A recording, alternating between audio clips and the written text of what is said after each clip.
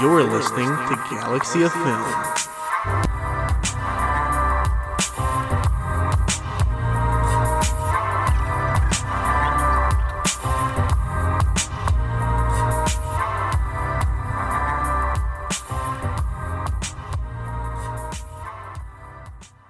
Alright, welcome back to the brain ups of Galaxy of Film. I'm of course your host Max, joined with none other than my slightly shorter co-host Danilo. How are you doing, man? Dude, I'm doing okay. Getting over the cold. Made my first home-cooked meal, though, man. Did you?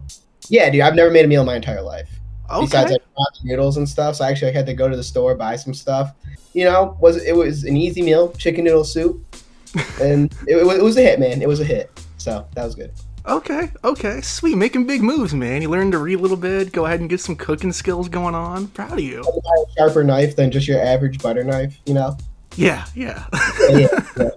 It's funny you mentioned that, dude. After we had a conversation last week, I think when we talked Halloween and Halloween Ends, I made my first home-cooked meal this year, too. Oh, nice, man. Nice. Yeah, a nice little grilled cheese mac and sandwich. Yeah. No, dude. No. No. What? You don't like... Come on, dude. That's not a home-cooked meal, dude. That's just like a snack. No, man. The mac and cheese, grilled cheese sandwich, bro. You had me craving one after last week. I did. It was the best thing ever, but... Yeah. Single best thing I've ever graced my stomach with, for sure. But, yeah, dude, we're here got a special episode this week, finally getting a chance to talk Obi-Wan Kenobi. This came out back earlier this year when I was at Celebration when we did that video series. So yeah, dude, finally ready to talk about this one. Yep. Thankfully, we're not alone this week. We've got a couple special guest stars with us. First up, it's been a very long time since he's been on, since, I think the last time was a couple weeks ago, I think, talking about this one stoner movie called Clerks 3. We have Brian from Drink the Movies and the Old Republic podcast. How are you doing, man?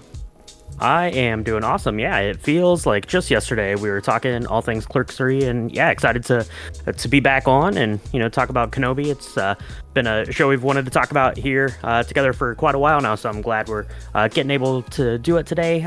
But I do want to know why Danilo didn't throw out that recipe for his chicken noodle soup. What's up with that? Yeah, dude, where's the recipe? I was freeballing it. I watched like 5 YouTube videos, freeballing it with the seasoning. Just absolutely freeballing it. I had no idea. Like, I added garlic. You know that, like, chicken stuff or whatever? That seasoning for chicken? Yeah, I threw that in the soup as well. What seasoning for chicken, dude? The one you told me to get. I don't know. The kicking chicken, dude. Gotta be more specific. I threw that in the soup or whatever. Just, like, you were probably supposed to only use, like, half of that broth container and then mix it with water. You know, just use the entire thing.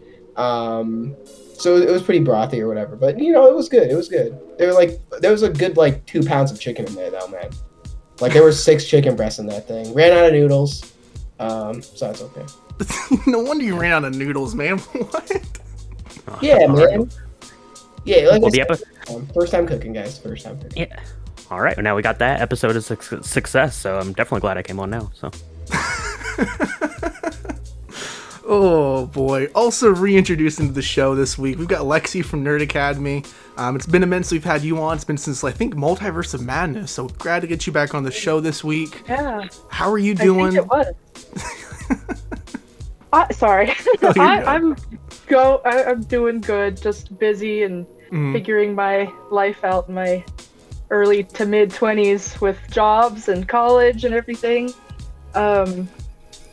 Everything's been decent though. I'm glad to be back. Yeah, it's good to get you on. I feel you though. Being in your early 20s sucks. Isn't that right, Danilo? Yes. No, dude, I'm loving my early 20s right now. You won't be this Learning next to week. cook. Have you made any interesting home cooked meals lately? Any grilled cheese sandwiches, soups, nothing? No. Brian, anything special with you, man? Any deal meals? Anything going on? No, haven't been cooking a lot. My wife actually was traveling for work the last couple weeks, so I've been mostly doing bachelor food style, so ordering pizzas, doing mac and cheese, grilled cheese. That was an excellent idea. Thanks for that one. So you know, stuff like that. So. Of course, man. Of course, living it out. I see you. I got you, man. But we also have another guest joining us this week, a very special guest star that we've been trying to get around to organizing this for a minute for. Joining us, none other than is Chris Bartlett, who is actually in Kenobi. He's in the first 2 episodes. He's also in The Mandalorian, The Book of Boba Fett. He's in other work of Lucasfilm as well. Welcome to the show, Chris. How are you doing? Thanks, Max. It's great to be with you guys today. I have also made home cooked meals, but that's because I have 4 kids and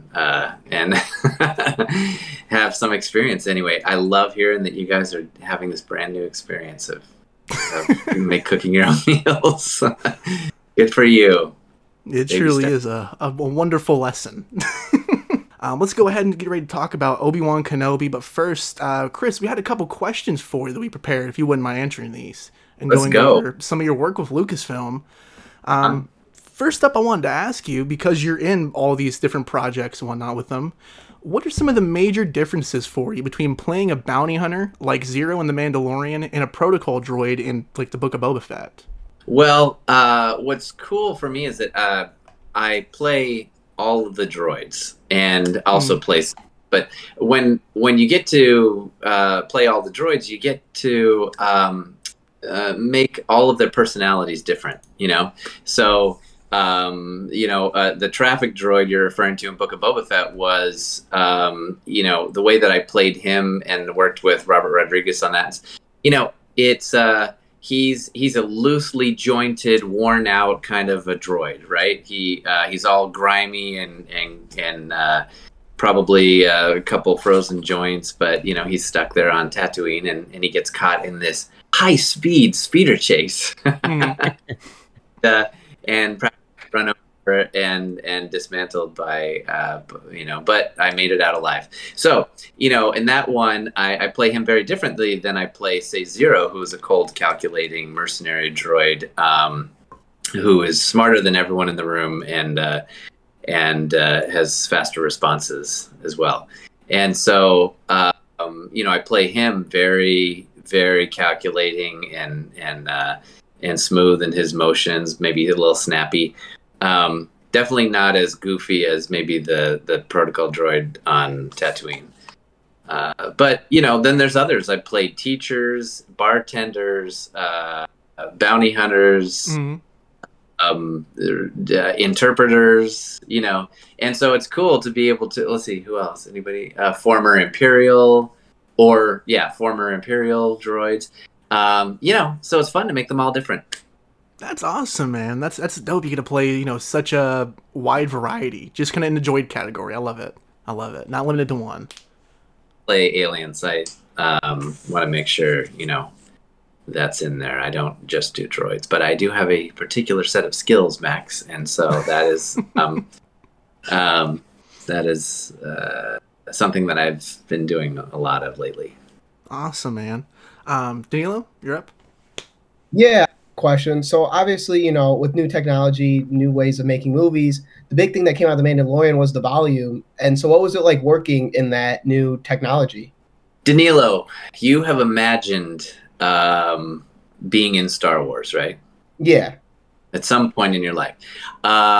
This makes it unnecessary to imagine it. It looks and feels like reality all around you visually.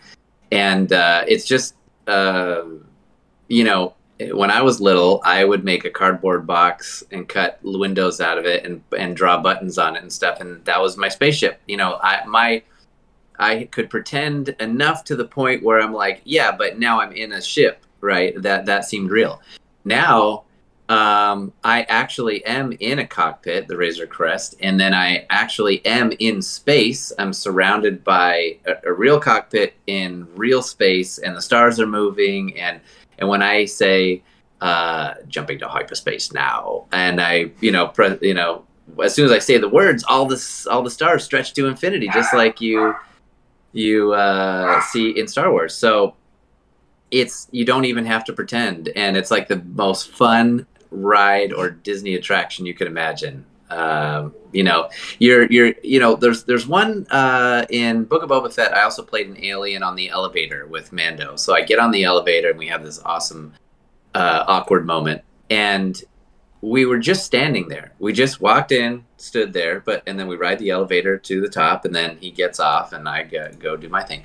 But as actors, we're just standing there, and the entire background is all moving. So and that's the volume. So it's an incredible way to help the actors and those making the film to or show really feel like they're in the real environment. That sounds incredible, man. Yeah, it does. And then you can just focus on. You don't have to focus on trying to imagine that. Oh, there's something. There's an environment here, or whatever, or there's a ship here, or there's a creature here. You can focus on your performance in being as real and truthful to your character as possible in that moment. So, it's less for the actor to do, and more so he can or she can focus on the actual character. So I don't know if that makes sense. That sounds incredible, man. Very obviously very immersive. It sounds like quite a helping hand too to be in that universe. Just kind of sealing the deal as well. I was there with Ewan on the volume, and he was about what it was like to be in just a green room with nothing, maybe a tennis ball, but he was talking about how different and amazing it was to be on a real set and with a real environment as far as you could see. It was really cool. I felt very fortunate, and I'm so grateful to have be able to work with this technology anyway on this show as an actor. That sounds great, man. One thing I want to ask you about that's pretty neat that I don't think a lot of people know about you. So we met this year at Star Wars Celebration Anaheim, specifically at the SWA Unite. Shout out to my friend Andy. Link down below to their website. Great guys. But we met there, and at this event, it kind of clicked because you were on stage giving this speech, kind of like a Q&A, discussing some of your career. And you mentioned that you had done work as C-3PO under Lucasfilm. And then it had clicked that we had met years prior at an event in 2010 at Star Wars in Concert. A little, aren't you? It's crazy, man. Absolutely crazy. So what is it like being able to work as C-3PO, being able to play this character for other things that are not just the movies and the shows, but and also how did you get into that role of C-3PO? Because pretty much Anthony Daniels, is the main guy for him. Right. And so, it's a character. And so, playing someone else's character, you want to do your best, to pay homage to that performance that he's given, and also to George's creation of that character. So you never want to do anything that's inappropriate for that character. You only want to do things that character would do, say things that he would say, and I really try and like I said, pay the most respect to this really iconic character who, the first Star Wars films were from the point of view of the droids. They were, kind of placed into experiences that they were not meant for or programmed for. R2 was as flying ships and stuff, but 3PO, an interpreter. His primary programming is for etiquette and protocol, and not space adventure or space travel.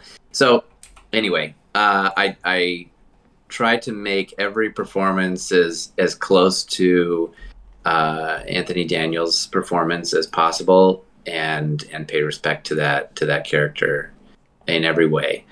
That's the first question you asked. The second is well, and what it's like is also, being in this character. What I love about costume working is that, the costume does some of the work for you. If you are playing C-3PO, everybody recognizes that character, and so you're, half of the work is already done in terms of getting people to believe that you're this character. And then the rest of it is doing the voice correctly, or doing all of his mannerisms correctly, or noticing something in the room that seems out of place, or arguing with R2 or whatever.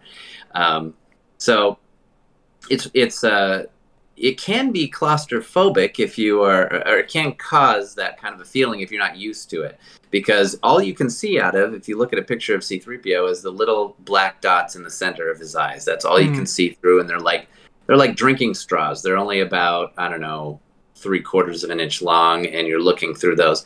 So, but what I do is I focus on everything that's outside. I can see people smiling. I can see a cool environment. I can see other droids or characters, or I can see Star Wars out there.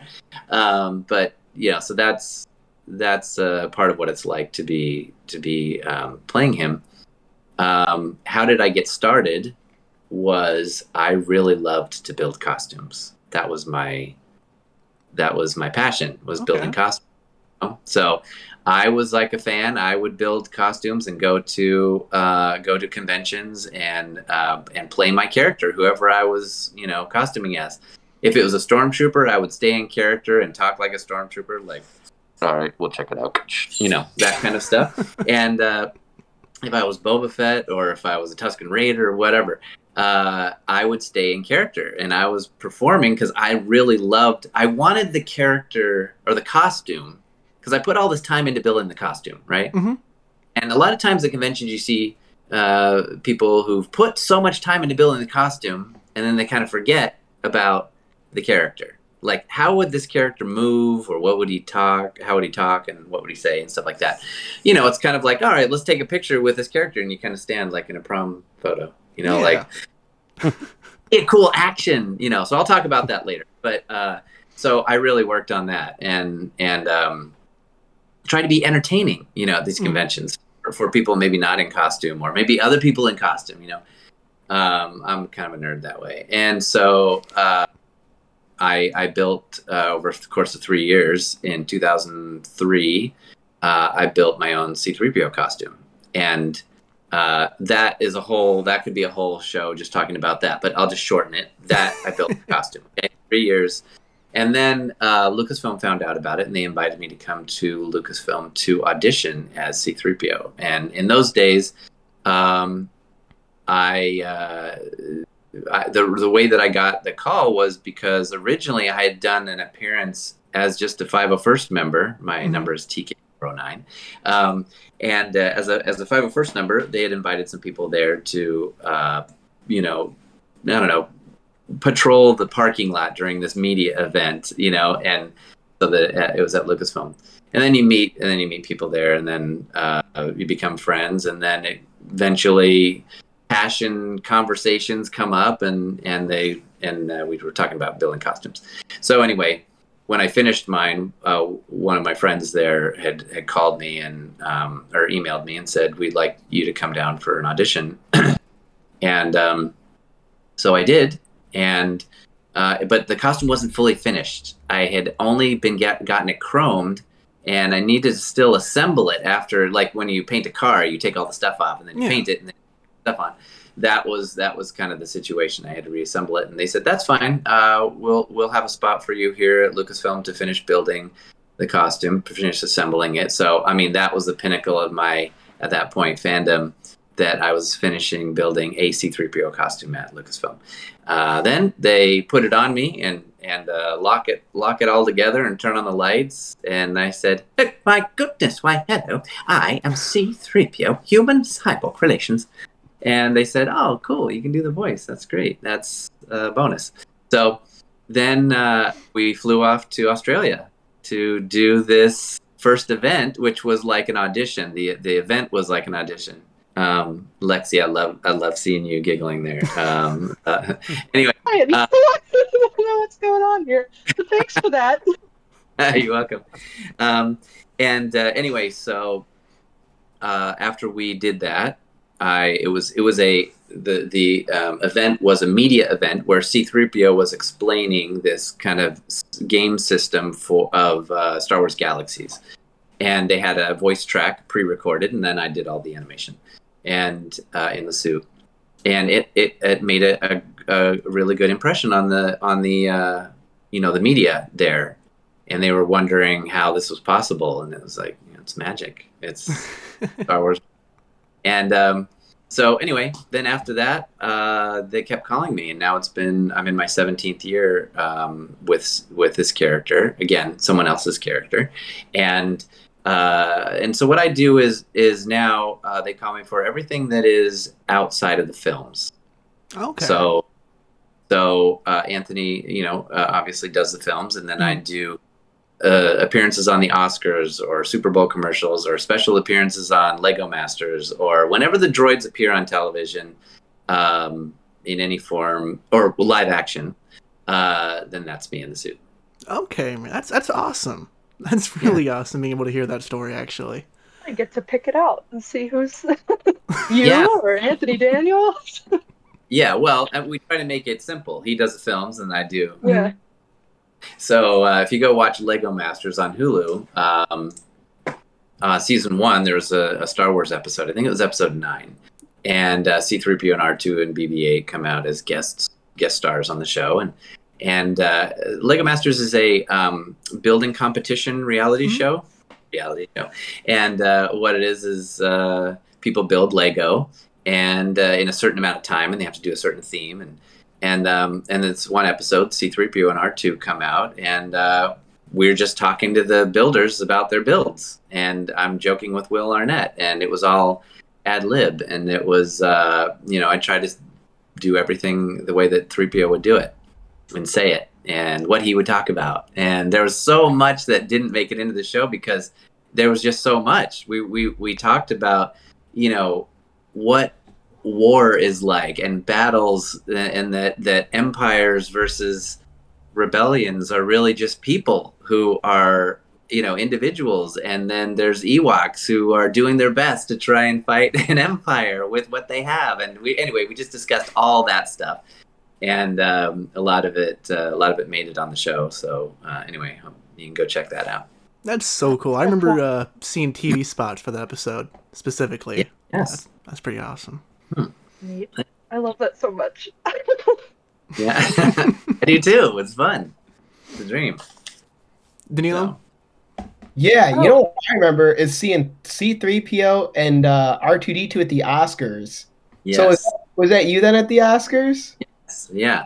So what was that like to attend that? Because that's a big thing. Yeah. Well, first of all,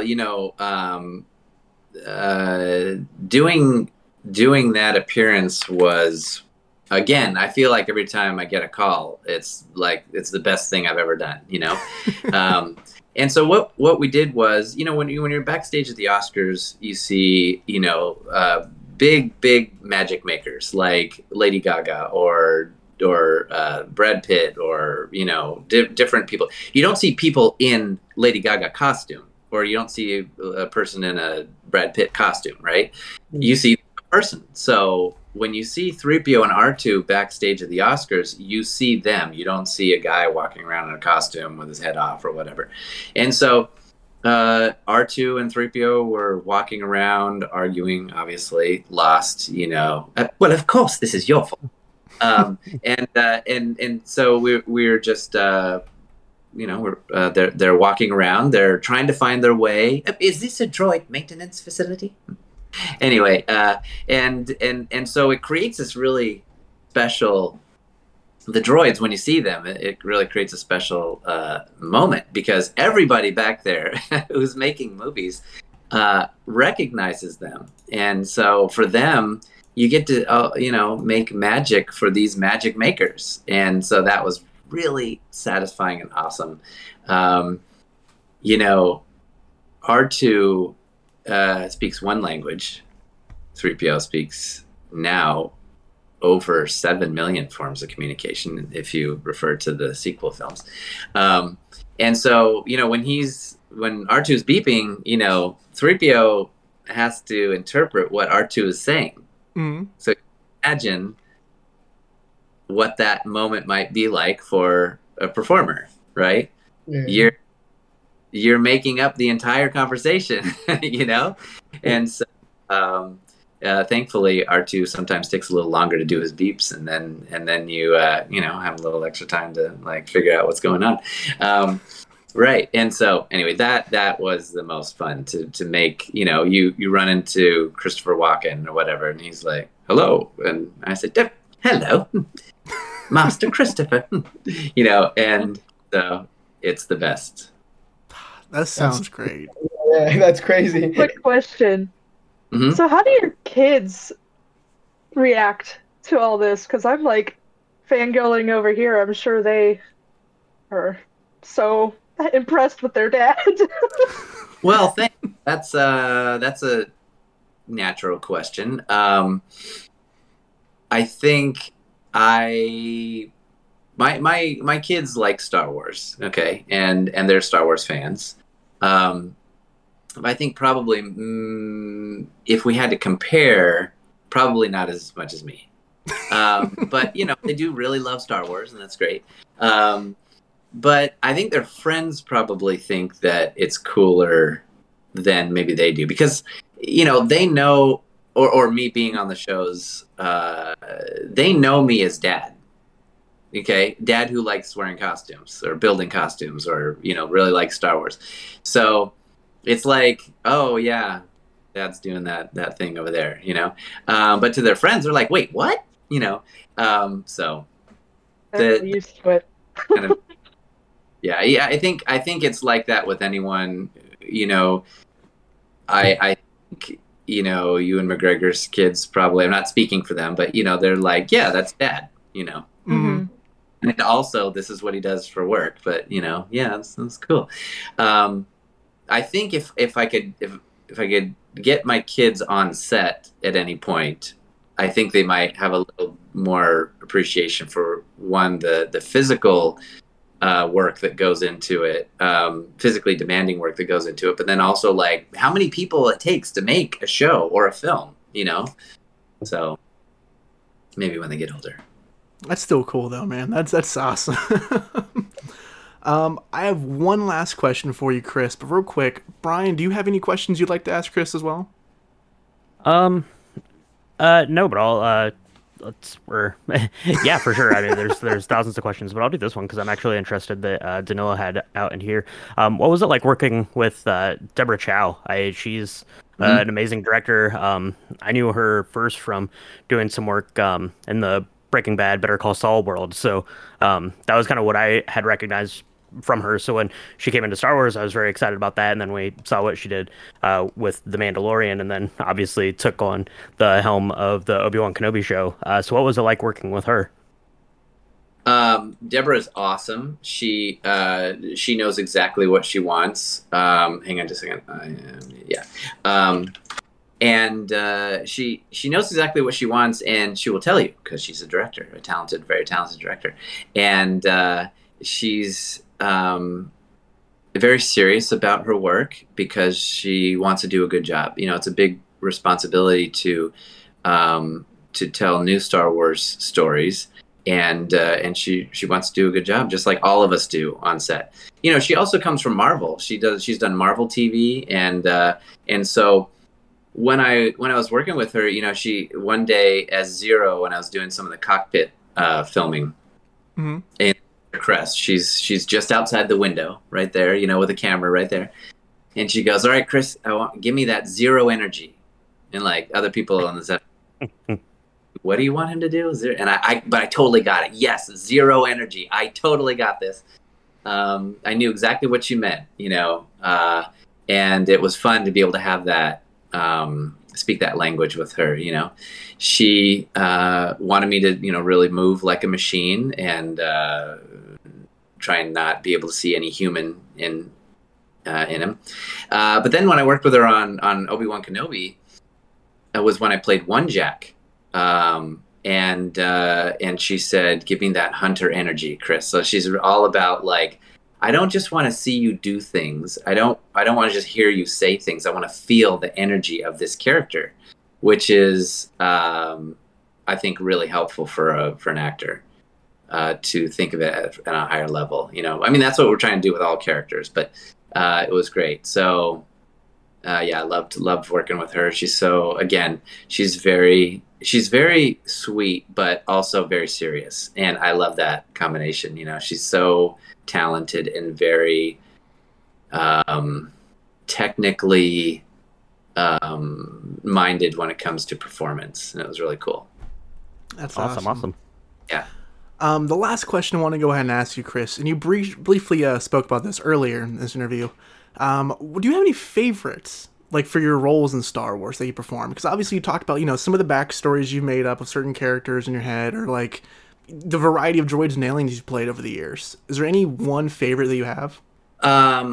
There, you know, C-3PO is the most notable, and also I would say there are favorite things about him because everybody recognizes him. And so they have this expectation of, like, you know, I don't think they expect him to talk when they meet C-3PO. Just because it's real life, it's a costume, you know. But then, you know, when I say, why, hello, Miss Lexi, I am C-3PO, you know, they all of a sudden you get this pure moment of happiness and this What's pure happening to me right now? you both feel it, you know, like the actor feels it and the person who's meeting this character. So that's part of what I love. And all, you know, the majority of that work is created by Anthony Daniels and George Lucas. You know, they've done the all of the work for that character, for that moment, for people to feel that, you know. My part is a small part that is just extending that character into real life with people. So that's what I love so much about him, is when people see him, they already have a love for him, right? But when you create a new character, you know, like Q90, you have to I'm making it up, you know, myself. So how does he move? How does he look at people? How does he glare at people, you know, with those big bug eyes? So what I loved about him is that he's kind of a bad guy, which makes it more interesting, I think. I don't know, not more interesting. He's different interesting, you know, because, like, what are his motivations? With 3PO, you know what his motivations are. It's etiquette and protocol, and, like, why am I in this situation? This is so not what I'm here for, you know. Like, you understand where he's coming from, but with Q90, you know, he's a mercenary. He does whatever someone pays him to do, but he also has this really particular, like I said, set of skills that make him dangerous for people around him. And that's so I really liked creating his movements, and also, you know, when I'm on set, I do all the lines for all my characters, even if they're going to be dubbed over by another actor. And so for Q90, I did a really, they just said he had a British accent, Cockney accent, and just looking at him, I gave him like a deep kind of gravelly voice. And then I also put into the costume, I put a microphone and a voice amp so that the other actors could hear me speaking. And I would just stay in character, you know, so, you know, the thing is, okay, so to answer your question, I like both of them for different reasons. I loved Q90 because he was my own, and he's so interesting. But anyway, there's a whole bunch more that I could talk about, but that briefly. Yeah. No, it's cool hearing, you know, going into detail about it, man. I imagine you must feel like a kid almost, you know, being in the volume especially, because you're, like you said earlier, you're in Star Wars. I am a kid, Max, so that yeah, it's easy to feel that way. You know, let's see. Yes, in the volume, in a ship. What's cool about Zero is I got to have a shootout in the streets of Navarro.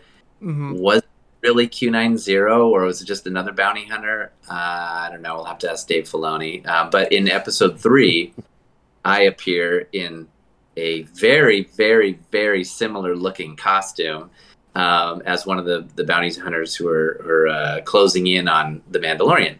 And so I got to have a real Star Wars shootout. You know, I have my own blaster. There's stuff is exploding. There's, you know, blaster marks hitting the ground. Dirt's flying up. I mean, it's like, I can't tell you how happy I was to be in that moment. And then, but then also, yeah, I got to fly the ship. I got a magnificent death. You know, as when I was hunting the child, and. So those were all reasons that were, but again, also because I got to to make him up. And you want to hear how I came up with his personality? His Oh, of how course. Yeah. Please. I'd love to know. The first to go on is he's 1, a bounty hunter. 2, he's a droid. 3, he looks like a bug. Okay, so when I first went in for my screen test, I was thinking, okay, bounty hunter droid. That's like a mixture of Boba Fett and C-3PO, right? So he might have some droid-like movements, but he's also cool and maybe calculated like Boba Fett. That was just I just was like, I'm just gonna try this. So then I did that. And then after I got done with the screen test, I didn't know if I got it or not, but I went home and watched a bunch of, I know this is only a podcast, but I'm holding up my action figure, Q90. Look, he looks like his face looks like a praying mantis, right? Mm-hmm. So I went home and watched videos of praying mantises. And I didn't know if I got it or not. I was just like, I'm really interested in this character. What if they called me back? How would I act the next time? And so if you go watch praying mantis videos, they are really kind of scary, spooky, creepy, almost machine-like in their movements. All their limbs move separately from each other. Their head will hold still while their body's moving. Anyway, they're really weird looking. And so I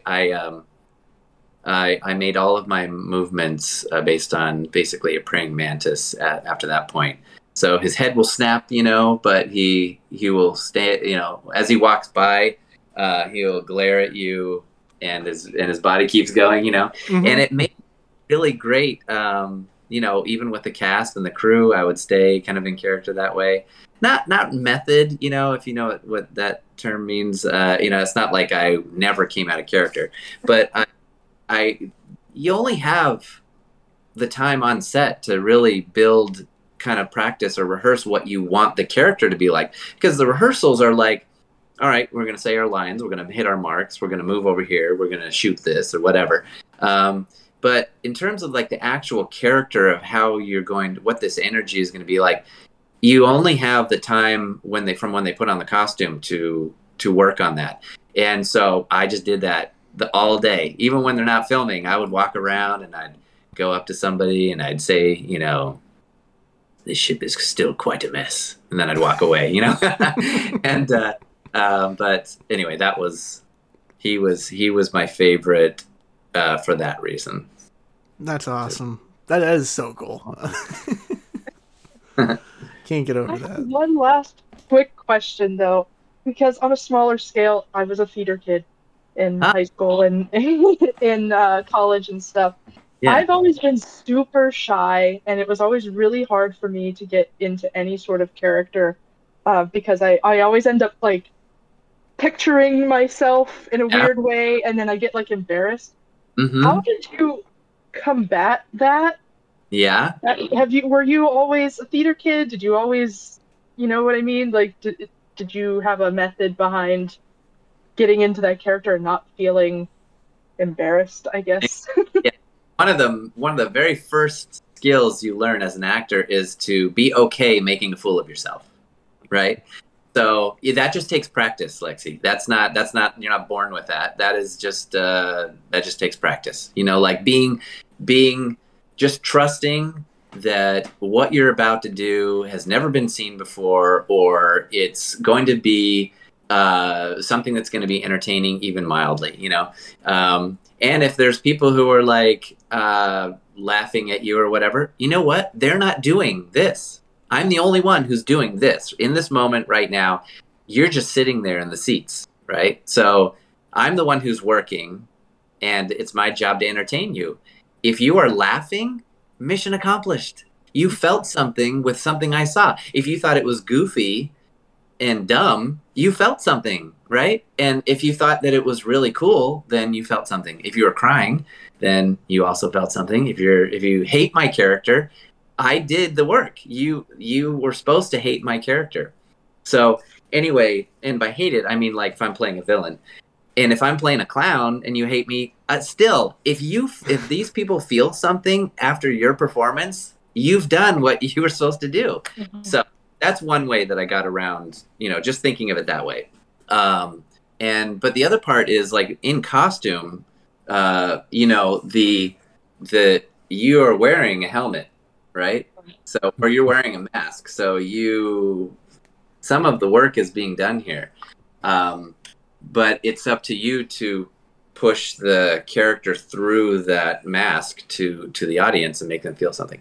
So, but no, I wasn't a drama kid. I wasn't a theater kid. I was a musician, so I was used to being on stage, but not, you know, and if I messed up, yeah, that's kind of similar to if you forget a line or something. But no, I always wanted to be in Star Wars, but I didn't know how I would get into it. You know, I started a family younger and as a 27-year-old, and then and then was working, you know, and so but eventually after I would do my work, my day job, then I would go home and put the kids to bed, and then I would be out in the garage building costumes. And so then that just was a super big passion of mine, and then that led to building costumes now for Disney for the shows. So as an actor, though, I just had to learn it. Like, no, every skill people have to learn, you know. And we're, as actors, we still go to acting classes. We still talk to acting coaches. We still watch tutorials on, you know, and read things about different ways to approach a scene or a character.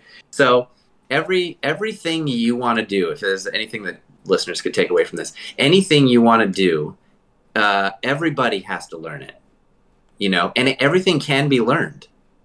And, you know, you might say, oh, somebody's born with that talent. Like, nobody's born with a talent that makes them an expert. You know, they may have like a passion for it, or maybe they have a gift for memorizing lines or something, you know, but they can't go into any show or any film and any script and just memorize the whole thing right the first try. So it all takes learning, and don't be ashamed to admit that you don't know how to do something, and you're going to learn it, because we all do. Inspirational. Yeah. Thank you for that. I got one also. If you don't know what your passion is, okay, because, you know, we say like, oh, do what you're passionate about and you'll be happy. Right? What if you don't know? What if you're 12 and you don't know what you're passionate about? You're passionate about playing Minecraft. You know, like what are you passionate about? So there are things that you are curious about. Okay, there may be 10 things that you're curious about that you might maybe want to learn more about. Maybe marine biology, or maybe about, you know, acting, or maybe about sound design, or whatever.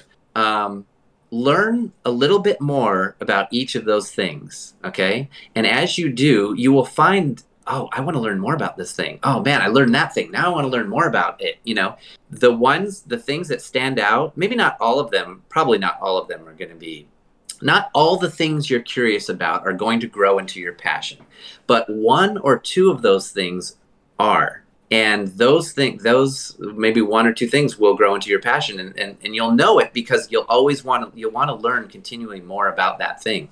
And so then the thing that the thing you're learning more about and you discover is your passion, then it's like, I want to do this for a living. Then you discover the thing you'd like to do. What about if you can't figure out how you could do this for a living? It doesn't matter. Just keep doing it. Just make stuff, or make your own stuff, or do your own thing where you're practicing it or learning more about it. Anyway, then it turns into that's how you discover your passion, is the things that you're curious about. Yeah, that's inspirational, man. Like you said, Lexi. Yeah. Yeah. Gosh, I needed to hear that really today. great advice. Thank you. Gosh. Yeah, this is awesome. I'm a bit fanboying over here myself, Lexi. I feel you. Oh boy. Yeah, Chris, thank you for taking the time to answer those questions, man. That's great hearing, all your input, especially about the different characters you played throughout the years from this franchise. Obviously, we're all fans. You're living our dreams right now, which is awesome to hear.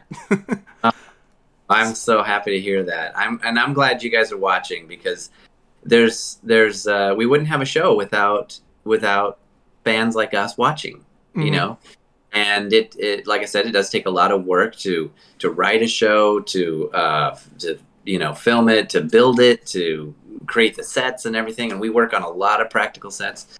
So, we wouldn't have a show if you weren't watching. All that work would be for naught if you guys weren't watching. Some episodes you're gonna like, some you're not gonna like. Some are for different audiences, whatever. But we're doing the work to make something, to help you feel something, right? Mm-hmm.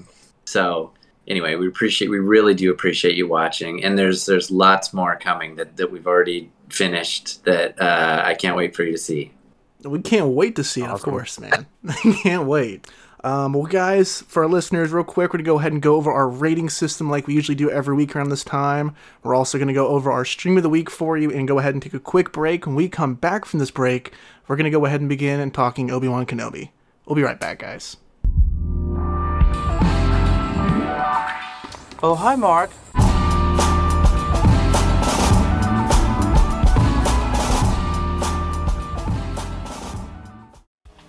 The Galaxy of Film rating system is based off planets featured within the Star Wars films. From our highest rating to lowest, here is the order in which we rate these films.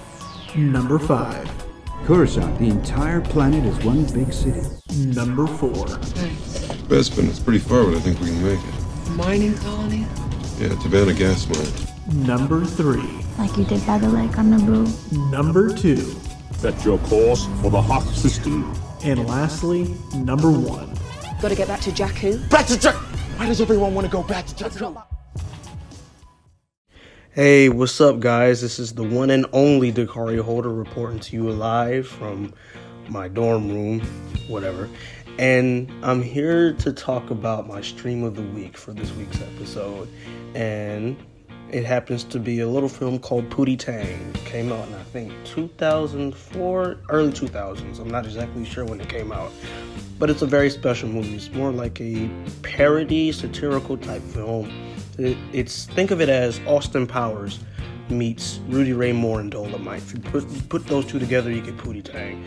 It's many things. It's a satire, it's a comedy, it's a mockumentary, it's an action movie, it's a drama.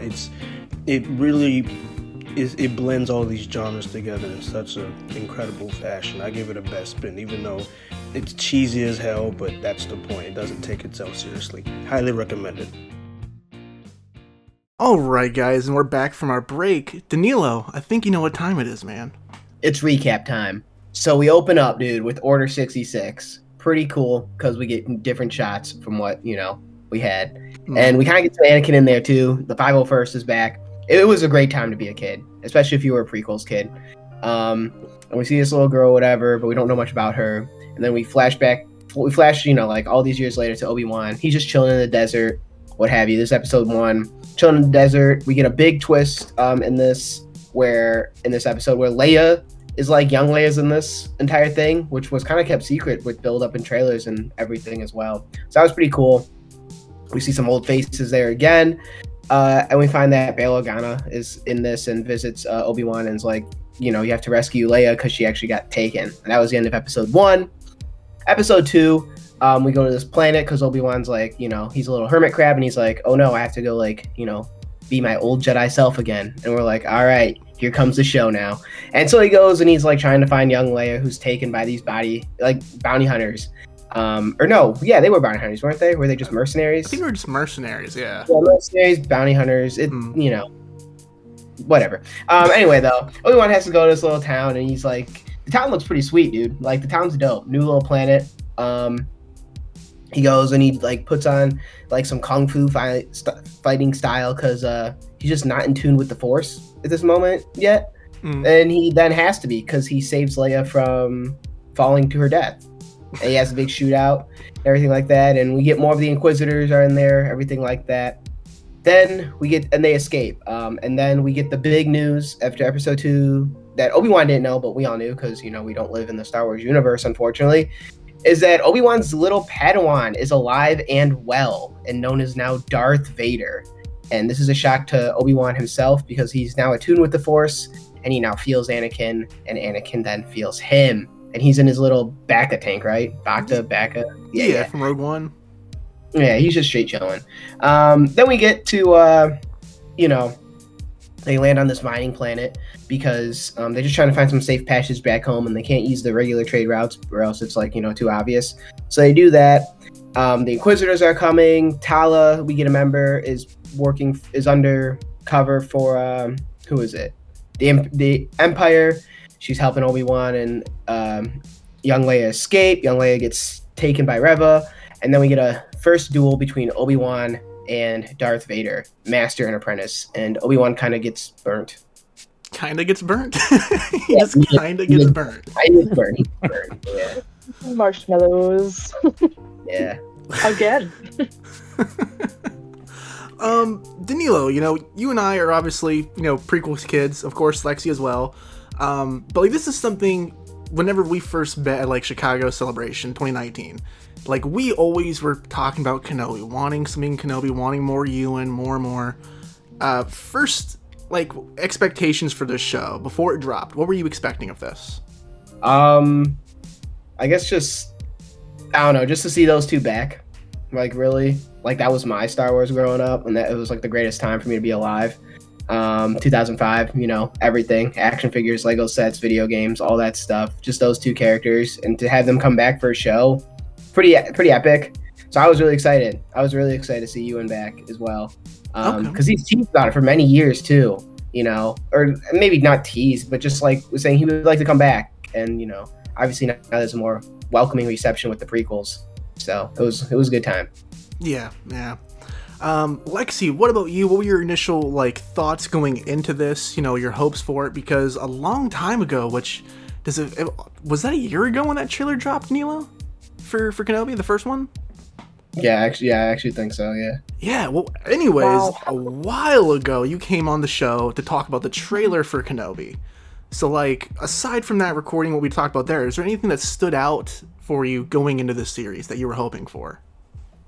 I was scared it was going to be too fan servicey, you know what I mean? Mm-hmm. But it ended up being perfect, and I was so over the moon by the whole thing, seeing Ewan McGregor and Hayden Christensen back again. Everything made my heart happy about it. The whole thing. It was perfect. And Brian, what about you, man? Did you have any expectations going into this thing? Yeah, I mean, of course you get baked in expectations, right? So basically, ever since Return of the Jedi came out, everyone had been thinking about what Obi-Wan Kenobi did all that time on Tatooine while Luke was growing up until that fateful day, right? So, yeah, I mean, you definitely have some expectations. There's the really excellent Kenobi novel by John Jackson Miller that kind of sets a little bit of, kind of groundwork. So you're I don't know, if it's going to follow this book, if it's going to be its own thing, but the hype level, instantly goes through the roof as soon as, we're getting Ewan and Hayden back in this thing. So, okay, well, there's got to be some reason for them to meet. And then, it's just, crazy speculation. What kind of story is this going to be? Where is it going to take place? How are these things going to happen? So, it's just insane. Everyone's kind of thoughts and emotions and excitement for the show coming.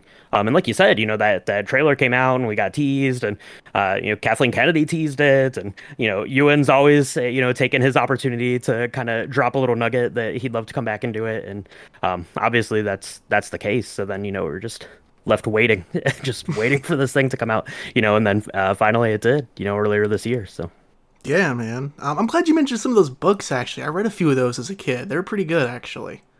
There's even some comic stuff which is pretty weird and interesting, where he's on Tatooine for that time period. He goes against Nashada Het, I think's his name, the Tusken Raider Jedi from Force. What was it? Legacy, I think it was called. Star Wars Legacy was the series. Star Wars Legacy, that's what I'm thinking of. Yeah. I was scared, dude, thinking it was just going to go somewhere totally out of left field. I wasn't expecting the Leia relationship we saw, or that whole storyline, so it subverted my expectations in a wonderful way. But I didn't know what to expect of this, and I think that was my overall feeling for it, was just almost scared.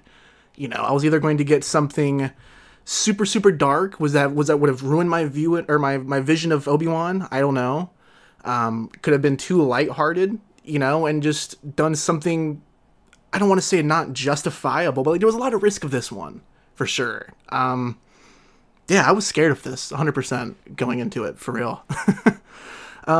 Chris, I'm curious for you specifically, though, because, like, you're in the first 2 episodes of Kenobi. So what was it like when you got that call? Like, what was that process like for Kenobi specifically?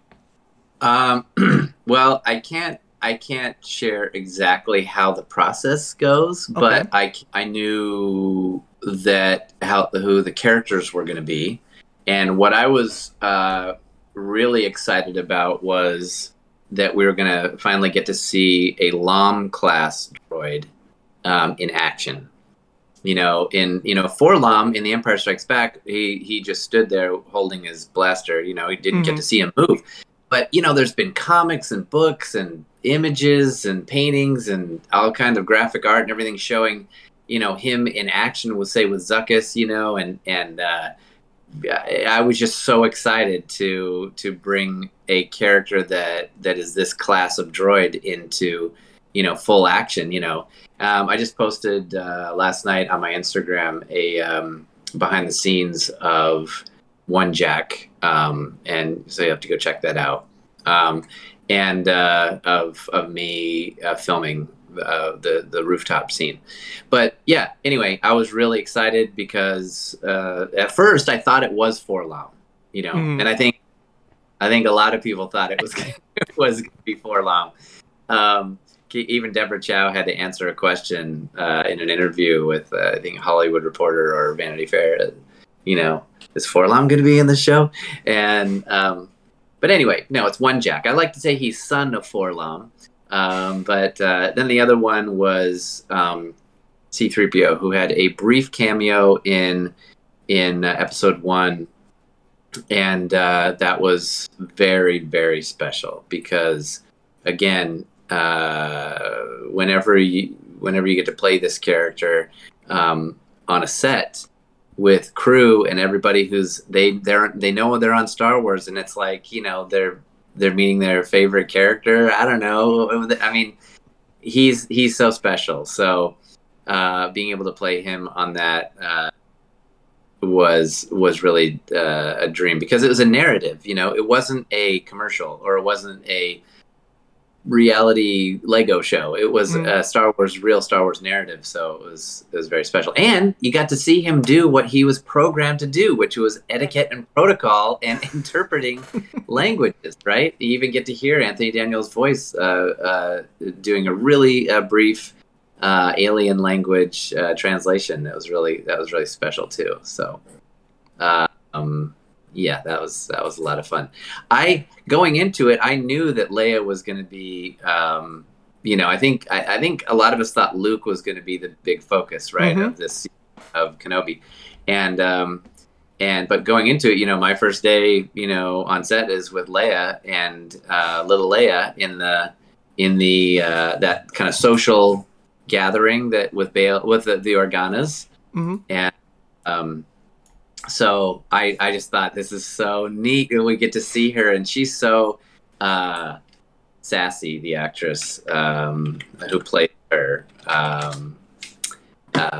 Vivian, and anyway, in real life, and she loves droids. So every time you would finish, we'd finish a shot, she'd run over to one of the astromechs and like sit there and talk to him, and like, you know, it was so.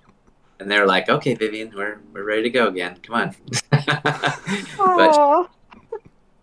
But me as a fan, I really wanted to see. I really wanted to see if there was ever going to be any kind of confrontation with Vader, because we didn't really have any expectation. You know, we hear that in A New Hope, where Vader says, "When last we met, I was but a learner, and you were the master." You know, and now. So, like, how long ago was that? Which one? Have we seen that one? Have we seen that last meeting yet? You know, when is that going to happen in this show? So that's what I wanted to see, and I felt so satisfied. And we'll talk about that afterwards. Like the ultimate duel there. I'm glad you brought up the 4-LOM theories, though, because during our trailer episode for the podcast, we actually had 4-LOM theories as well. So I'm glad we're not alone. Yeah. That's pretty funny. Yeah. Danilo, I'm very curious, man. What are, you sit down, you watch the first 3 episodes. Obviously you didn't get to go to Celebration and watch the first 2 back-to-back, but you saw them there the next day after I texted you about them. You wait a week later for episode 3. What are your thought process? What was going through your mind after watching the first 3? Like the Inquisitors, I thought that they brought something interesting because I read that comic book which had all those Inquisitors in it, and those guys were so cool to me. My favorite character is Anakin, and especially then when he turns Darth Vader, that's a totally different character as well, for sure. So I really like that they had them in there. I liked how he went back to Tatooine. I thought that was okay. But I liked how we actually saw the Inquisitors like doing their job like competently. Like, I'm sorry, but like we just don't really see that a lot in Star Wars with the bad guys sometimes. Mm-hmm. It's like to see like actually like menacing people do their job right. I was like, all right, like this is pretty cool. I love seeing that.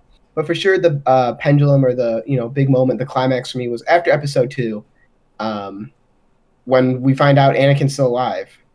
Like that, or Obi-Wan finds out Anakin's still alive because like. I don't know. For some part of me, I always thought Obi-Wan knew that he was alive. Like I just like figured like since we know it, Obi-Wan knows it. Like he doesn't kill his Padawan. I mean he just left him there, and we didn't see him like die to an extent. Like he just got crispy. But yeah, no, like that was very interesting though. Like, and I thought they did it very, very well, directing wise, editing wise, sound wise. Like to have both their eyes like line up. When that big reveal happened and we heard and it eased into Darth Vader with sound, like everything about that like little like 5-second switch that they had, or I don't even know what it's called, transition from Obi-Wan's eyes to then Vader in the back of the tank. Mm-hmm. All that was just excellent. Like all of it was just executed to a T, technically and just visually. I feel you. Okay. Brian, what about you, man? You get the first 3 episodes. What's going through your mind? Yeah, so the first 3 episodes, I think, do a perfect job of kind of hitting on kind of the tone that, a lot of people were wanting out of the show, right? You're assuming that you're going to get this very broken version of Obi-Wan. How much is the show going to dwell on it? I know, I remember seeing a lot of people saying that that's kind of what they hoped that the whole show was going to be about, but I think that the first episode really did like the perfect amount of that. It showed you kind of the dark place that he got to, and what was going to snap him, back into the light. And obviously that was going to be little Leia. That's the only thing that could kind of, draw his attention away from watching over Luke was going to be her. So I think that it set up the story in such a really great and compelling way. And then kind of through Leia, we get to see Obi-Wan sort of reclaim, kind of his confidence and his sense of purpose and his sense of mission. Because, in this horrible, tragic tale of Obi-Wan Kenobi, Luke and Leia were the bright things that came out of it. And she was kind of like the light that kind of reignited that in him and, propelled him on to, then the Obi-Wan Kenobi we see in A New Hope. So I thought that the first 3 episodes did really, really great. Made me hate Flea a little bit, not going to lie. Saw Red Hot Chili Peppers over the summer and still not quite over him doing the kidnapping. But yeah, Vivian Lyra Blair, like fearless, amazing. I can't even begin to imagine like stepping into the shoes of one of the most iconic characters of all time and just, going to town on it. So hats off to her. Incredible stuff. And yeah, I really love the way that it got set up there for the first 3 episodes to, kind of get us into this showdown and, the way they were introducing the characters and stuff. It's really great. Yeah, man. Little Leia kills it in this show, 100%. I think we're all expecting Luke, especially after seeing Luke briefly in the trailers for this. Blew my mind that we saw any of Alderaan. Because we never really got to see more than that, like, 1 shot in Revenge of the Sith, or 2 shots or whatever, of the city, other than, I think, a video game? I think in Old Republic we see some Alderaan stuff. That blew my mind, but the fact that, like, not only are we seeing little Layla, in that episode, but, she's with us the entire series. She's a prominent character in this. Obviously Star Wars, is very inspired by samurai films. We've gone over this before, talking about Kurosawa influences, Danilo. But like the lone wolf and cub style, where we have, you know, the single parent or like the father character or mother character with the kid, you know, by their side. The Mandalorian and Grogu, to a certain extent, you know, like Qui-Gon and younger Anakin as well. Obi-Wan and Luke. This is, in my opinion, I'm going to call it the lone wolf and cub relationship for the hell of it. But this is my favorite of that style relationships we've seen in Star Wars. I have a little niece and nephew. You know, my little niece is 2.5 years old, Ariella, and something about seeing my favorite character in Star Wars, who basically not only is Anakin's brother, but like also hinted at like literally they're stepbrothers throughout the whole Lars relationship. But seeing basically this man protecting his niece who doesn't even know him, or that's who he is to her, that hit super close to home for me. I don't know what it was about it, dude. Like, that relationship just sealed the whole deal for me. It had me on the edge of my seat, actually caring about this journey of getting her home. Despite I knew that she was going to get home, I still cared, just because that chemistry was so good between the two of them. Yeah, it hits home. It really does for me. And we'll get into like... Oh, go ahead, Chris. I was just going to say, I totally agree with you, the chemistry between you and Vivian, that I loved. You know, Ewan did an amazing job of playing a tortured good guy. Mm-hmm. You know, like tortured by his shame that he felt from with Anakin and his failure. You know, as he saw it with Anakin, but then also to learn he was alive, and now. Oh my gosh, what that Anakin had survived his terrible injuries inflicted on him by Obi-Wan. So I thought Ewan did an amazing job as a tortured good guy and good man. And then to have him with Vivian, where he was trying to work through those feelings, and then also, you know, a little bit of hope with her that. Mm-hmm. Maybe he could maybe make a little bit for it, you know, that in helping find her, he can't just neglect her, you know, Anakin's own daughter, you know. So I thought that was I love that, and the way that, you know, that moment where I don't remember what episode it was, with the riding on the transport and she like holds his hand and stuff, and oh man, it's just. I just thought that was one of the best things of the whole show was Kenobi and Leia. Absolutely agree. That scene on the transport had me in tears, man. 100%.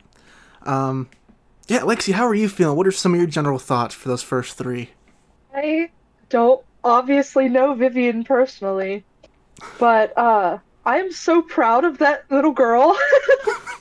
She killed it, and it's just like literally little Carrie Fisher. But for the first three, I just wanted more. It just made me want more. I didn't read much of the books, you know, growing up or anything. I had a lot of male friends who did and told me about it years later. So I didn't have that like background about the Inquisitors or anything. But once I saw them, and I was like, oh, these people might be a little bit scary, you know?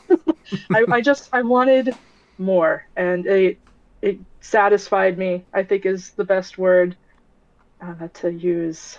Everything just satisfied. I feel you.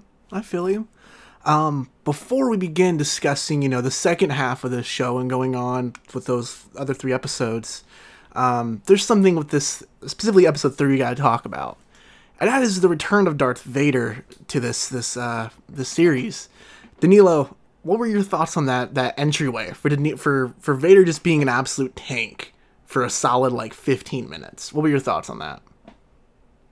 It's interesting because like we've never seen that. Like we saw it for briefly in Rogue One, maybe a few video games here and there if you played it, but like if you just strictly stuck to, you know, movies and TV shows, like you only got Rogue One. Mm-hmm. You've never seen Anakin be hardened as he is in the comics and everything like that, and you see that. But here, like instantly, as soon as he graces, you know, the screen, you see he's a very upset and troubled guy still. And he's looking for revenge, right? He is like, he's upset and he's like hurt and everything, and he uses the dark side to take it out on everyone, and he does, like. And I was surprised to the depths that they pushed it, man. Didn't he like kill someone's kid in front of their family? At one point, man, he like force grabs someone by the neck, slams on the ground and drags them with him. Yeah. So I was very surprised that they like were willing to show that, but it then added more to Vader's depth and complexity, and he's just looking for revenge at this point. And it's very interesting when you look at this fight then compared to the last one. There's nothing I love more than the psychology of Anakin Skywalker. I could read stuff about that all day long. It's very, very interesting, especially when you then compare it to the last fight and how he's not like that. Oh, in Kenobi, the second one. Okay. Yeah, it's the same person in a matter of days, but it's interesting. We'll talk about it when we get there, but no, it is interesting, dude. For this episode 3, like the last chunk of the episode, we've talked about this before, Daniil, how like everyone kind of hypes Vader up so much, and obviously great villain, arguably the greatest villain in all of cinematic history, I feel like. But like you just said, like we never got to see those like beast, insane, overwhelming moments of this character ever, other than other medias. I was in shock seeing this. I've never had another character, especially in Star Wars, scare me almost much as Michael Myers that we were talking about last week on Halloween. When I was in 6th grade and watched Halloween for the first time, and I was trembling and had to turn it off because, stabbed him through the chest and the wall, I had almost that same feeling come in when Vader's dragging in, slamming people on the ground, absolutely terrifying. There was a comic, I forget when it came out, but I think it was within the Disney era, not the Dark Horse stuff. But there's a quote from that where Vader says, like, I'm surrounded by fear and dead men. And I've never seen a more, like, accurate panel almost brought to life. Obviously, it's not the direct sequence or action we're seeing from that panel, but from a mood point of view and mood perspective, captures that perfectly, I feel like. Brian, what are some of your thoughts on Vader's entrance? Yeah, for sure. I mean, it was a brutal entrance, and you guys have hit on that we hadn't really seen anything, like that from this character before. Within the confines of the movies and the TV shows. So it's interesting from that point. But kind of my big takeaway from seeing Vader there in that section was really just kind of the mental anguish and the hatred and the resentment of Obi-Wan, because obviously. Yeah, the show could have been over right there, right? Obi-Wan was posing no threat to Darth Vader at that point. So it was almost in a way as like a coming out for Anakin to him as Darth Vader, and says, now you know what you did, and now you know that I'm going to chase you down no matter where you go.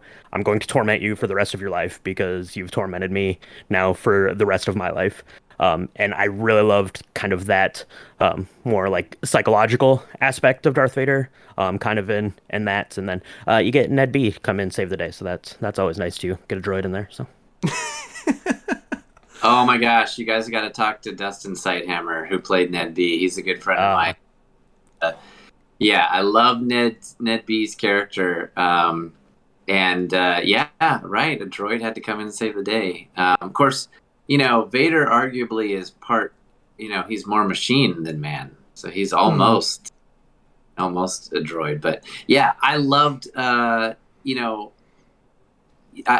you mentioned the psychology of Anakin Skywalker. Like, what makes a person make bad choices, or choices that are either going to hurt them or hurt other people, and there's a couple different reasons why. Anakin is just one reason. He actually wanted to save Padme, but he was, you could argue, was he being selfish, or, I know that he had a little bit of pride. He had a lot of pride against Obi-Wan. Obi-Wan, this is Obi-Wan's fault. He's not letting me progress and that kind of thing. So it was a combination of like pride and then also wanting to keep what he loved, which makes for, such a complicated, what a tough decision to try and, like you said, the psychology of him. So now, faced with Obi-Wan, after what Obi-Wan's done, he could never forgive him. He would never be able to forgive Obi-Wan for what he's completely changed his life for forever. In a horrible and in the suit, arguably, he's being tortured every day. It's painful. And all he wanted to do, in his mind, all he wanted to do was save Padme.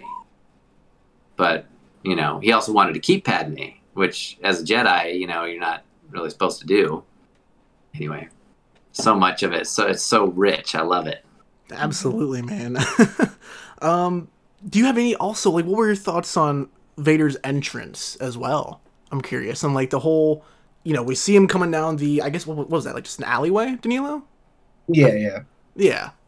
Is this when he walked down and he's was that the when he's first introduced and we see Kenobi through the blinds looking through, or the boards? Yeah. Mm-hmm. Yes, right. Walks through the street and he's grabbing people and choking stuff like that. I was just as a fan, I was really glad that we got to see a little bit of taste, flavor of, remember in Rogue One, the final scene where we see Vader so vicious, is the Vader I always thought was there. I always in my mind imagined that he was this killer, and he was. Anyway, so it was really cool to be able to see him be so, kind of brutal, even with innocent people. Cool. I mean, satisfying, because that's what I thought that character was, and we just didn't really see a lot of it until Rogue One. Anyway, and then we got to see it in this show. But I don't know what episode it was. Maybe we're not there yet. The episode where Reva gets the talking to from Vader. That's in the next episode, 4th. That's the 4th one, yeah. I know what you're talking about, yeah. Loved it. I loved it. I loved how dark and mean he was, because that's why I always... Yeah, man. It's what's wonderful to see that all brought to life finally. Well, not finally, but to see it come to fruition, our wants for the character. It's pretty awesome. Yeah. Danilo, go ahead, man. Give us your recap for episodes 4 through 6. Yeah, so 4 is where Leia is taken to the temple, fortress, not the Inquisitor temple base or whatever. So Obi-Wan has to go and find her again, and he goes with Tala, and they go and find her, and he goes to the basement and everything. There's some bad stuff in the basement. We see some Purge troopers. They break in, they get her. We find out at the end that Reva put Lola, that little droid that she has, a tracker on it, so she let him get away. It was a whole tracking thing. And, Darth Vader's all upset. We get that little choke scene, and then we continue on. Then we get to an interesting episode where we see them having a little flashback back again at, before Order 66. This is Attack of the Clones, yeah. Attack of the Clones era with their hairstyles. They're just training, having a good time, Master and Padawan, and we see them fighting, everything like that, and it's very interesting. We see that at the end, Reva and Obi-Wan trying to turn Reva, being you kill all your friends and everything. We find out Reva was a youngling during Order 66 and everything like that. So Obi-Wan tries to use that against Vader. It just doesn't work, because Vader's just an absolute unit. Then we keep going on, and we get to the final battle at the very end, where it's Obi-Wan versus Darth Vader, and they have a big battle. Everyone gets put home safely. Vader then becomes fully Vader. He's lost all feelings at the end. And then we get us Force Spirit Qui-Gon at the end, which is kind of interesting, as Obi-Wan just goes into the desert. Yeah. Yeah, man. Force Spirit Qui-Gon is always dope. Glad we got that back, which we'll obviously touch upon more. What were your first thoughts after finishing Kenobi? After seeing the next 3? The very end? Yeah. I was satisfied. And then that's it. I was just satisfied. This was a decent show that they put out. I enjoyed it. Loved seeing what I saw. Everything kind of just worked out. Okay. So there was no... I gotcha. What about you, Brian? What were some of your first thoughts and reactions when you wrapped this up? Yeah, I thought that it came together really nicely. We knew obviously they were going to have some sort of battle, and we got it to kind of play out over, kind of the final two episodes. I loved kind of the interweaving between, the flashback scenes and the real life scenes, and probably my favorite kind of exchange in the whole show is when Obi-Wan is talking to Reva through that door. As they're kind of pinned down. I thought that was excellent, and I really liked her character. Maybe we should have mentioned her in the first section there, but I thought she was a really good example of kind of some sort of atonement story. You don't have to go bad, and you don't have to to die. You can make amends and go on and do the right thing. And I thought that her character arc I thought was excellent. I liked her character a lot. And then obviously the fight at the end was really great. It was everything that we hoped it would be. And the kind of emotion and dialogue exchanges of that were as stunning audibly as it was for what we were seeing on screen. Obviously the way they were able to kind of tell the story and see see kind of the hatred and reaching out, and they both just kind of come to this ultimate conclusion that neither of them can ever make up for what's happened so far. They're both kind of too far gone down this path. I thought was excellent. And then obviously get kind of that beautiful capstone at the end of the show with Obi-Wan talking to Leia about her parents, which was amazing. And then you get the Force Ghost Qui-Gon, which some people wanted Force Ghost Qui-Gon the whole time, but I remember watching back, seeing Qui-Gon in episode 1. That's exactly what he'd do. He'd just show up last minute. He'd be like, I was just waiting for you to figure this out on your own, and you did finally. So now I'm here. So you mentioned that last fight between Vader and Obi-Wan. It feels so weird saying Vader and Obi-Wan now. That last fight's everything we ever wanted. I was absolutely blown away between the other fight we got in these last 3 episodes between Reva and Vader on Jabeem. I've noticed this a lot, and I've said it before, specifically about like the sequel stuff and a lot of the Disney era Star Wars. One of my favorite things that they've been doing is taking lightsabers a bit literal.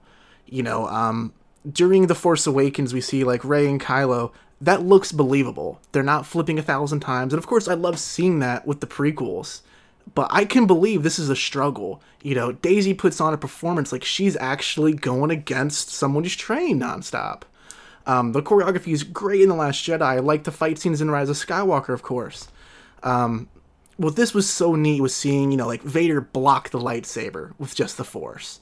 That's something we would have done as kids, trying to just make up our own rules as we went along. It just felt like refreshing for a lightsaber fight almost. Like Vader doesn't pull out a blade until almost the very end. I don't even think they clash sabers up until the 2 times or 3 times they do it, honestly, at the very end of it. He's just that scary. Yeah, exactly. He's that scary. And like it works to a degree because of that.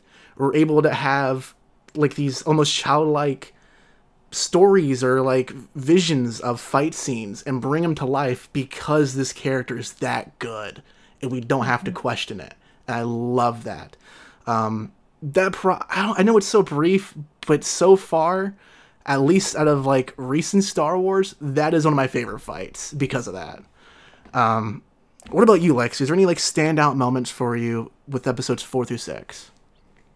That was with the flashbacks between. Yeah. Like, okay, them adding that gave like so much insight too, and like the game of chess that Obi-Wan and Vader are playing together, because Obi-Wan knows how Anakin is, and Vader knows how Obi-Wan is. So they knew what they were going to be doing and how they were going to approach each other and to like capture each other. And it was just so neat to see that like mental telepathy between those characters because of how connected that they are and were. And I think that was one of my favorite parts, was that mental chess between them.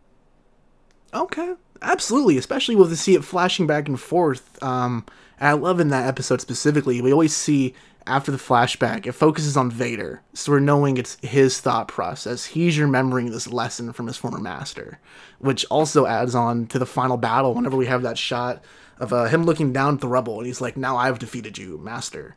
So absolutely agree with you on that. Absolutely. Chris, what are some of your favorite moments or standout parts of episodes 4 through 6 for you? The duel with Vader and Obi-Wan, I've watched that over and over and over and over. It's so good. But you're talking about the flashback. When you have a teacher teaching a student, the student doesn't always see the progress, right? Even like if you're exercising and you're trying to build a muscle and you're doing it over the course of 2 months or something, or 3 months, you don't see the little incremental progress that you make until you see someone you haven't seen for 3 months and they're like, oh, you've been working out, so that the teacher though does get to see the improvement. And so Obi-Wan seeing Anakin's that flashback scene shows Obi-Wan like, I know what my student is doing, and that's when he I think he points out that something about his desire to win and to defeat someone and stuff like that. I thought that was really cool, being able to see the teacher, the instructors, the master's point of view and on his Padawan. And then but being able to see Vader brutally burying Obi-Wan, after what he did to him in his perception, what Obi-Wan did to him, just getting all the revenge he wanted, smashing him, just obliterating him, and then seeing Obi-Wan, it felt like almost he was going to give up, even though of course we know he doesn't, but it almost felt like he was going to give up there. And then he got all those flashes of like all the reasons why he can't. Mm-hmm. All the hope that is there for people that he can help. And it makes me think of like, when there's something you want to do to help a situation that feels like, I can't do everything, so I'm just going to do nothing, but, and then you give up, and then it just feels hopeless. But if we think like, I can't do everything, but I can do something, so I'll do that. Sometimes that can be enough for someone. And I just thought that was a really a cool moment to see Obi-Wan like, I'm just going to do whatever I can. And so, but then, man, being able to see like Anakin's his understanding or his perception of the situation, where he goes, you didn't kill Anakin, I did. That was I hadn't thought of that, but when you go all the way back to A New Hope, mm-hmm. where Obi-Wan, all this time we thought, well, he was kind of like twisting the truth a little bit from a certain point of view, but he was telling Luke the truth, that Vader betrayed and murdered your father. Yeah. That was the truth, because that's what Anakin told him. And so anyway, I just feel so much emotion about this whole story. But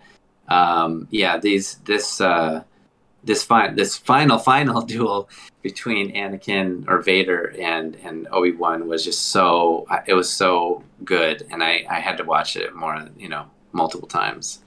I have a whole bunch of other things that I'd like to talk about, but that was I think the standout one for me. Of course, and it looks gorgeous too. Like the lighting is excellent. We see, once Anakin goes on, I killed him, and we see the color change to red, and we really see the yellow pop in his eye. Yeah. Truly showing us that Anakin's gone. Love it. Yeah. Absolutely love it. And he was gone his own doing. Yeah. Like everyone said in Revenge of the Sith, he said, you have done that yourself. Yeah. You know, like, he didn't have to fight Obi-Wan. Mm-hmm. Like, he didn't have to choke Padme. He did that himself. And he's in this position because, yeah, there were other things that happened, but ultimately he made the choices that made this way worse.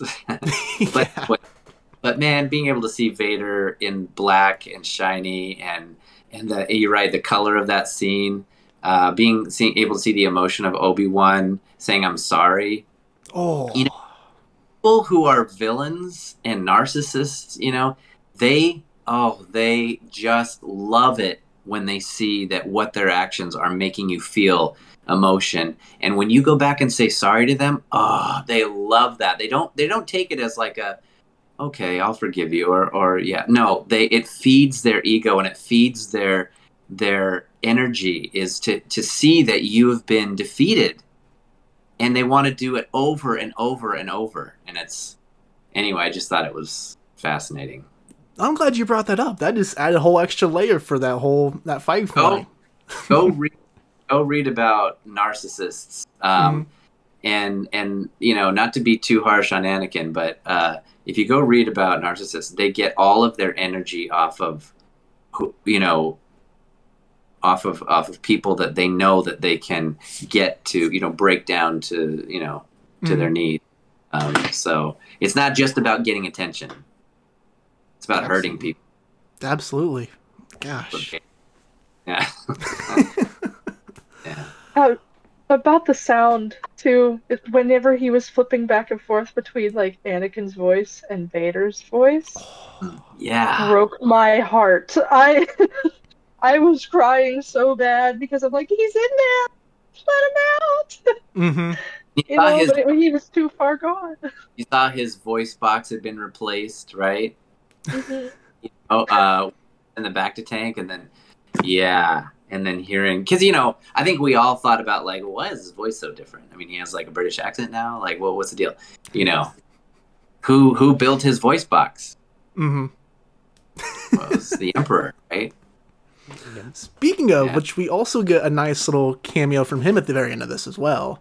That was pretty cool. I mean, we've already obviously saw Rise of Skywalker. We got our big Palpatine return, you know, so it's kind of hard to top that. I feel like in terms of getting a crowd for him, but like it was a pretty nice addition to see him included as well. Very, very glad to have his addition. Well, they're always right. That's what I think. What that's showing is that they're always in touch. They're always communicating. He's always poking him, you know, always making him feel like he's not enough, reminding him how little he is. Yeah, he's master. Right. Danilo, I think this is going to get ready to wrap it up for our talk on Kenobi. I'm curious, man. I want to hear your final comments and your rating for this show. Yeah, it was a decent show. I enjoyed it. I like seeing Anakin and Hayden back again. That was probably my big takeaway from it for sure. Because those were the two heroes and then, you know, fallen hero that I grew up with. That was my Star Wars, you know, and then we got the Clone Wars, obviously, and we see more Anakin and Obi-Wan relationship and then Ahsoka. Thought the end fight was great. Was happy it wasn't like a 25-minute, you know, lightsaber duel. I'm happy they leaned more heavy into dialogue. I think that really helped them for sure and really made like better emotional connections as well with like audiences and you know, just them in general. So yeah, overall rating probably be a 4 out of 5, man. Really enjoyed the series. Yeah. Okay. I know it's still, you know, a couple months after the show ended. I can't tell you how many times I've watched this finale. You know, maybe it's Obi-Wan and Leia for me. You know, maybe it's just because I'm seeing my favorite hero and villain come together with the respected actors returning. Maybe it's all, I don't know. But this has so far been my favorite, like, Disney Star Wars that we've gotten.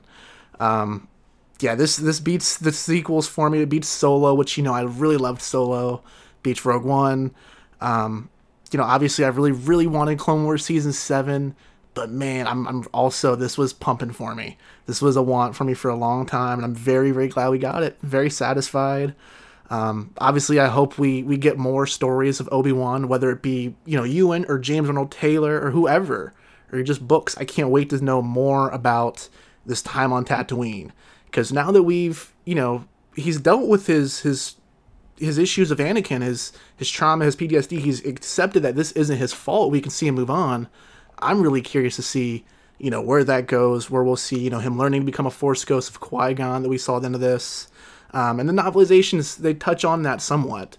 Hopefully we'll see it brought to fruition of live action one day. But as far as like season 1, I know it wasn't what everyone was expecting by any means, but I loved it. Absolutely loved it. This was a Coruscant for me, a 5 out of 5. So good to have Ewan back as Obi-Wan, man. Brian, what are your thoughts, Steve? What are your final comments and rating?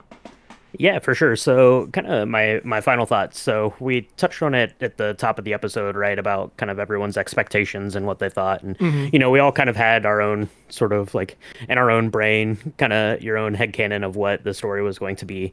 And the show was far and away better than anything that I had planned in my own head for what it could have been. It was excellent. We got introduced to new characters that are worthy of our time and exploring more. We got Lola, who is awesome.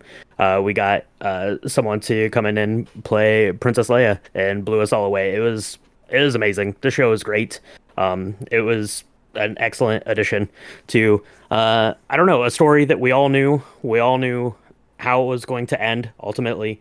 But it just felt so invested in this world and the way that they were, telling it and the way that, everyone kind of came together and Deborah Chow guided. This thing was just spectacular. So definitely Coruscant, 5 stars for me. Absolutely loved it. And hopefully we get more of it. But if we don't, I think this is a perfect sort of, side note to Obi-Wan and Darth Vader's story.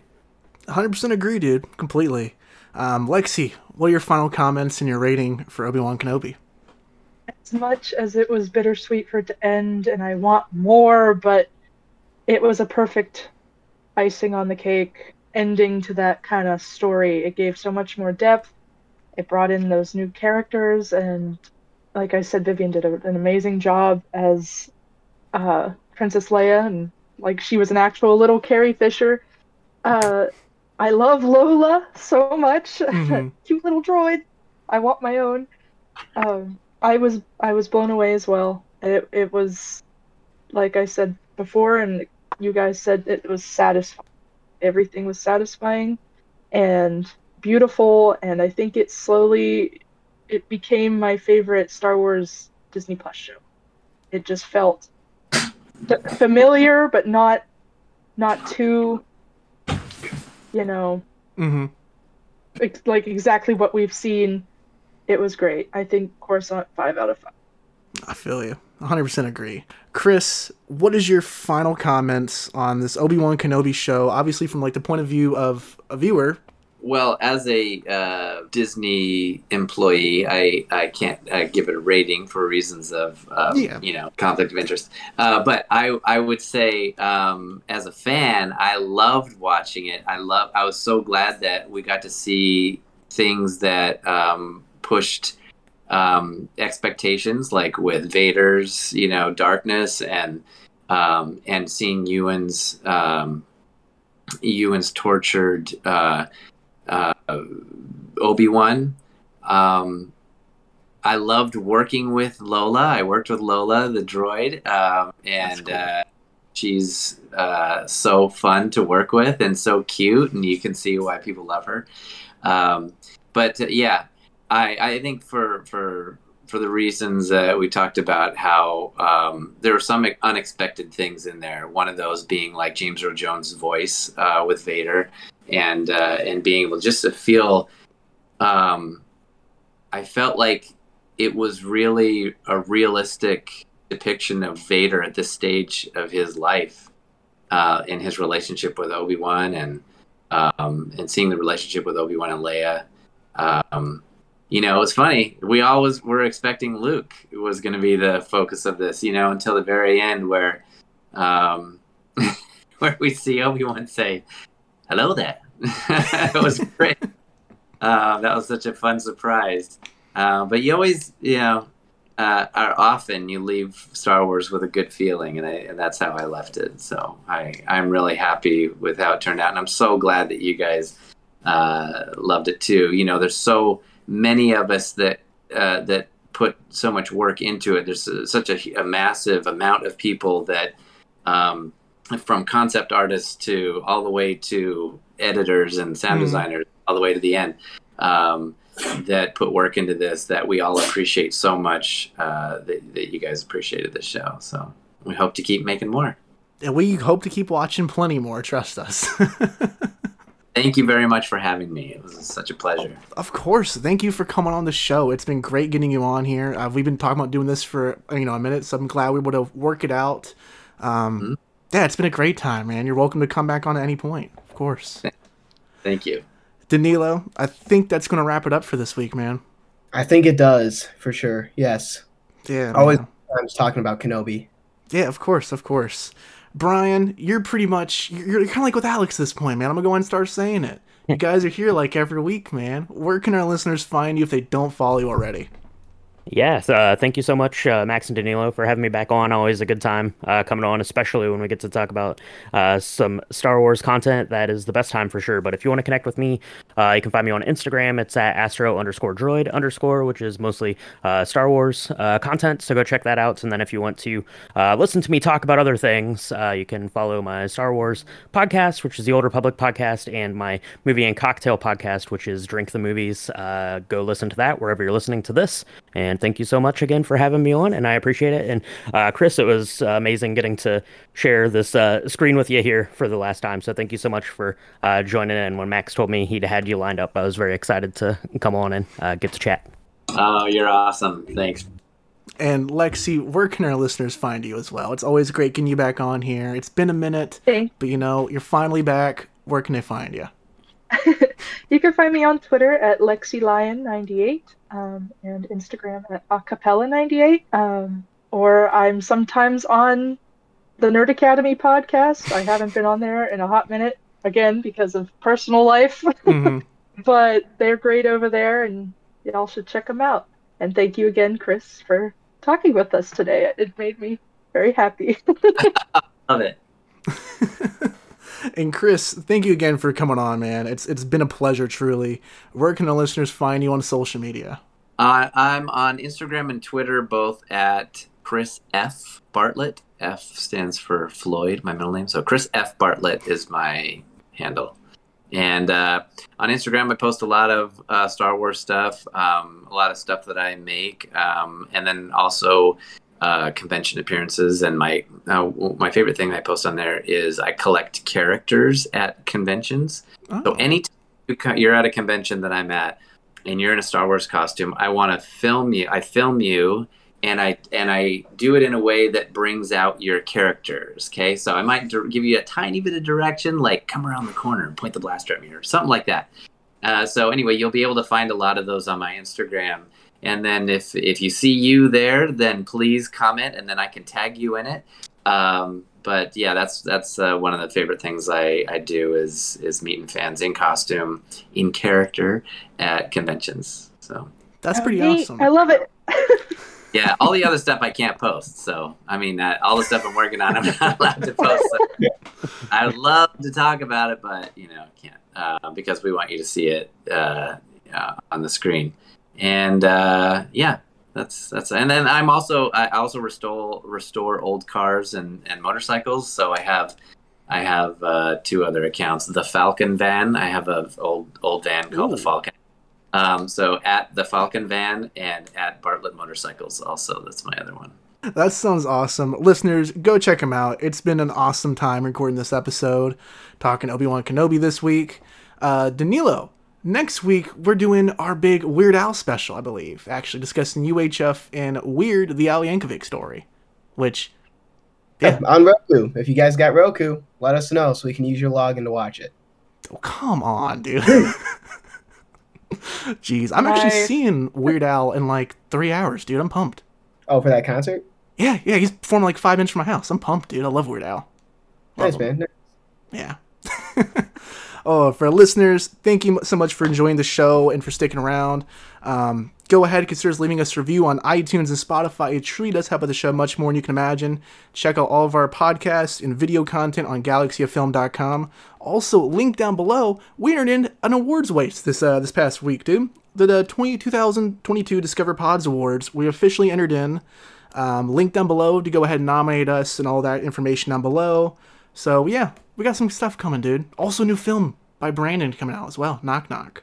So, tons of stuff coming. But yeah, stick tuned for next week. We're talking Weird Al. Yes. You sound excited. You sound thrilled. I just want my laundry key. I forgot to post a picture, so that's what I'm gonna do right after this. Is take a picture of my laundromat place. Oh, that sounds exciting. Thanks so much for listening, guys. We'll talk to you next week. Bye, guys.